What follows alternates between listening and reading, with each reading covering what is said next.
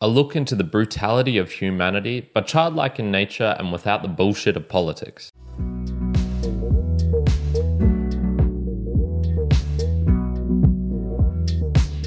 Welcome, my Memorites, to another round of the book reviews. My name is Kyron, and these are the book reviews for those who want to dive deeper into ethics, morality, looking into the knowledge that can be gained from books. And today, we have a fun one for you. It's talking about children, it's talking about islands, talking about crazy shit going on. It is Lord of the Flies by William Golding. This book was published in 1954, and it's about 225 pages in length.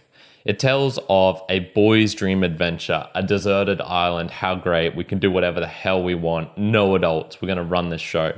And it takes a bit of a dark turn. So we're immediately introduced to a group of survivors, around 6 to 14 years old is what I would guess, of boys who have crashed into an island and they are there without adults. They are just there on their own. The island itself is about 5 kilometers in length and maybe a couple of 100 meters in width. It's not exactly explicit, and it's got all sorts of nice things on the island. There's fruit to eat, there's sandy beaches, there's watering holes, there's a mountain, there's rocky forts, there's just ways to play around and have fun. The boys begin to form a tribe almost from the get-go, and so we're introduced to the characters.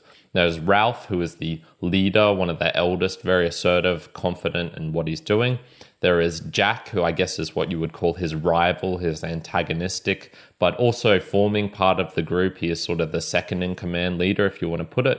There is Piggy and Simon, who are sort of Ralph's underlings in many ways, loyalists. And then there's a group of older boys that they called the Big Uns, and these boys waver in their fidelity to either of the opposing people at the top. And then there's the little uns. So these are the kids who are sort of the 6 to 10 range who can't really comprehend what's going on and they just want to have fun and play around. Following the formation of the group, Ralph tries to introduce some order. So they set up a fire on the top of this mountain so that they can be rescued via the smoke.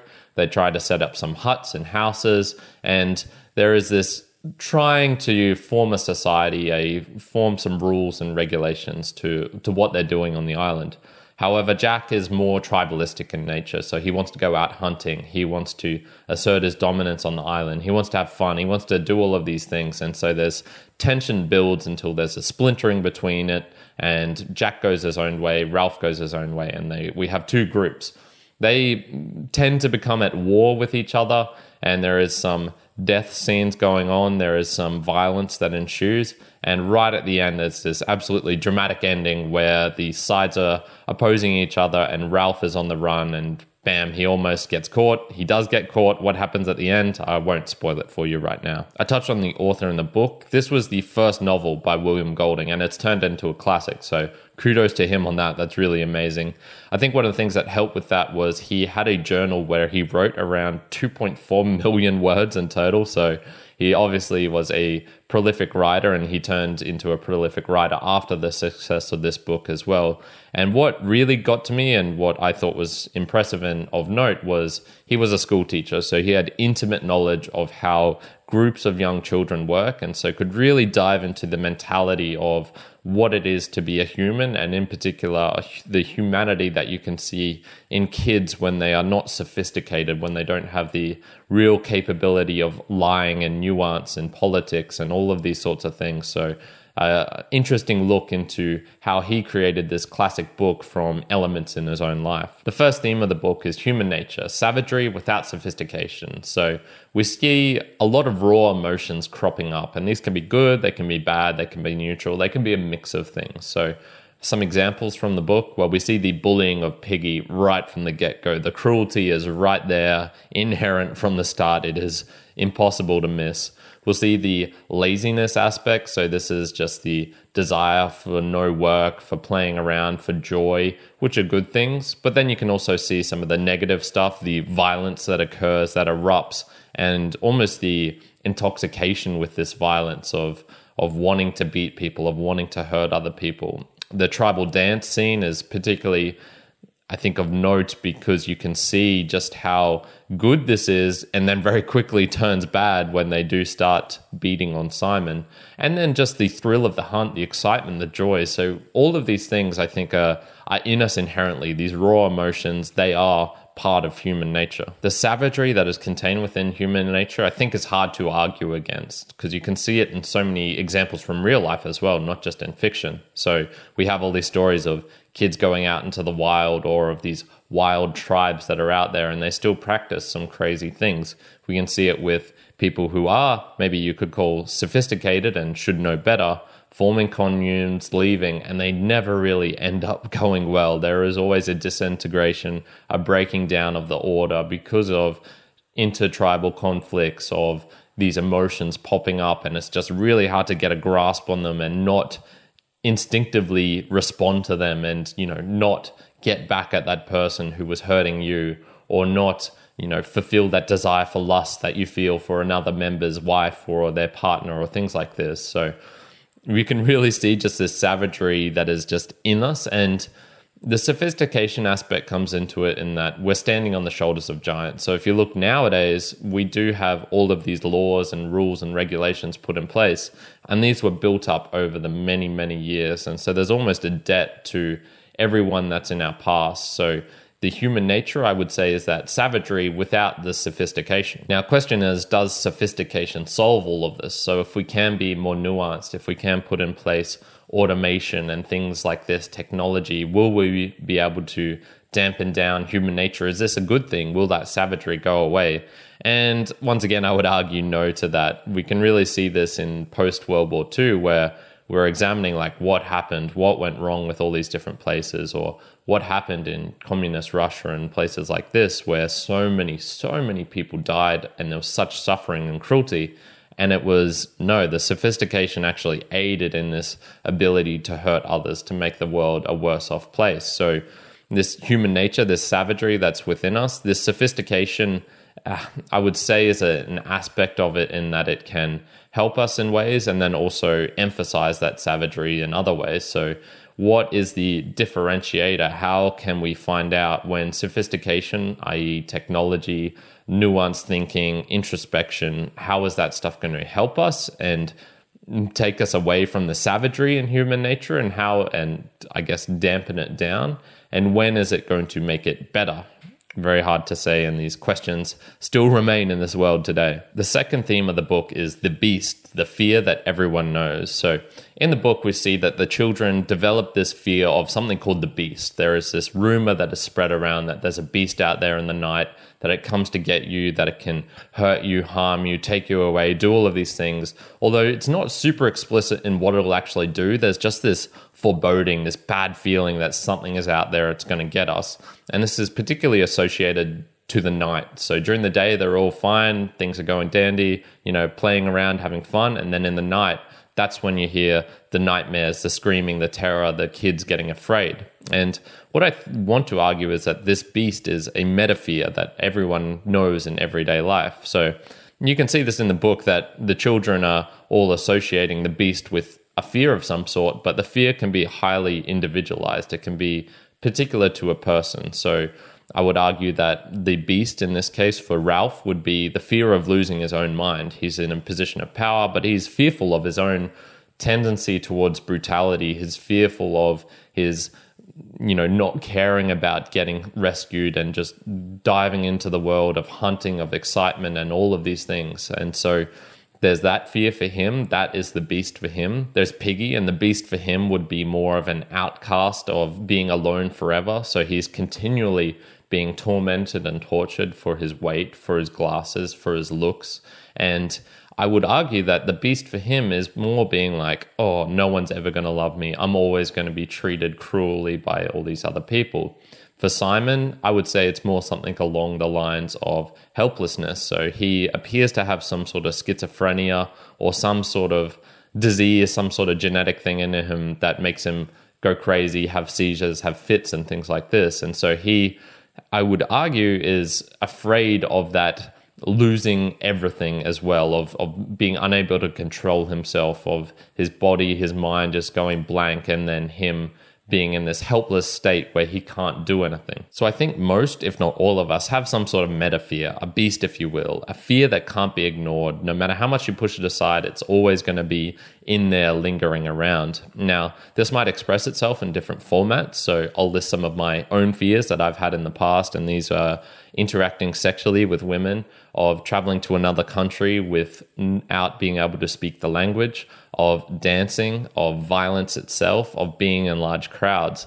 And you can look at all of these and say, oh, that's not really, they're pretty separate, a lot of those. But I would argue, if you look at it, I'd say, oh, you know what? The meta fear, sort of linking all of them, would be something along the lines of the fear of being rejected from the group, of having people disagree with you. And so other people might have different meta fears in some ways. So this could be the fear of the unknown, which might present itself as a hypochondriac, something like that, where it's like, it's something that's deep within you, and maybe it's particular to you, but everyone would probably have some sort of thing like that, and then it expresses itself in different ways. So a question about this metafear is, must we confront it? Must something be done about it if it's a fear that can't be ignored? And I would say indirectly, yes, but more of a management system. So I would argue that it's impossible to actually fully eradicate a fear like that to the point that it will never affect you again. To this day, I would still say there is some fear and hesitation with me interacting with women. Going to another country where I don't speak the language, like Poland, for example, there still would be in me something that makes me uncomfortable with that. Now, the point is, I would say you can still manage the fear by just testing yourself in different areas. So maybe I can test myself by going to the German club here in Brisbane and trying to speak some German with some people who I know are German speakers. Maybe I could go to a dance class or go out to a nightclub to just remind myself and just say, oh, yes, I can conquer this. I can manage this in different ways. Now, how you actually do that, there's all sorts of methods. Cognitive behavioral therapy is a good one. There's going to psychiatrists, sorting it out yourself. I won't go into all of those here.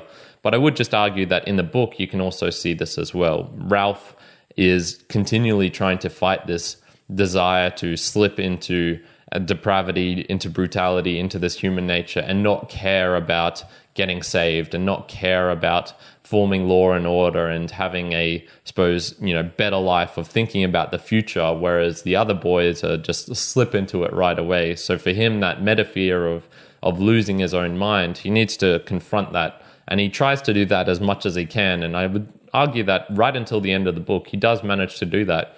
And then that's when the salvation comes and he is almost justified in what he was doing. So on to my personal observations and takeaways. What I really liked about this was it was a simple response almost to a simple question. How do kids behave? So William Golding said that he wrote this book because all of the kids in stories that he read would never behave this way. So what would they actually do if they were on their own without adult supervision and whatnot? And well, the answer for him was pretty brutal. They would follow their human nature. They would be quite savage to each other. And this is where I would say that sophistication aspect draws into it as well, and is why we don't see it in this book, is because the kids aren't sophisticated enough to form interpersonal relations and realize, if I get these three critical people on my side, I can become the leader, and then I can stab one of them in the back who's the guy who would overtake me. So things like that, the politics, the bureaucracy, the bullshit that goes on when you start to be able to see further into the future, to manipulate people, to lie, and understand all of those things. So I think this book was a pretty simple answer to that question he posed himself, and god damn, it wasn't a pretty answer at all. I normally don't add my criticisms or qualms to the books because I've never written one myself, so I have no idea how much effort, the process that goes into it. I prefer talking about the good things, but I'll make an exception in this point. And there was one particular scene where Ralph has a flashback to his home life, where he's talking about where he was as a kid, his streets, living in society. And I actually thought it didn't really fit in with the book, and the book would have been better off without this flashback, which I felt was somewhat unnecessary. It was already implicit in the story that all of the kids knew what home life was like back with, society, sophistication, where you would follow the rules and things like that. And you didn't need a concrete example for it. I preferred just knowing that they implicitly knew what it is in there. And I felt it just broke up the story. So one qualm I would have from the book is that particular scene. And, if I could do it again, I would just rip out those pages and not read them, because I feel it's better off without having them in there. The title as well I found interesting. So it refers to Lord of the Flies, and this is a particular scene where a boar's head is put on a stick and Simon is speaking with it, and it's almost his personification of the beast in a way.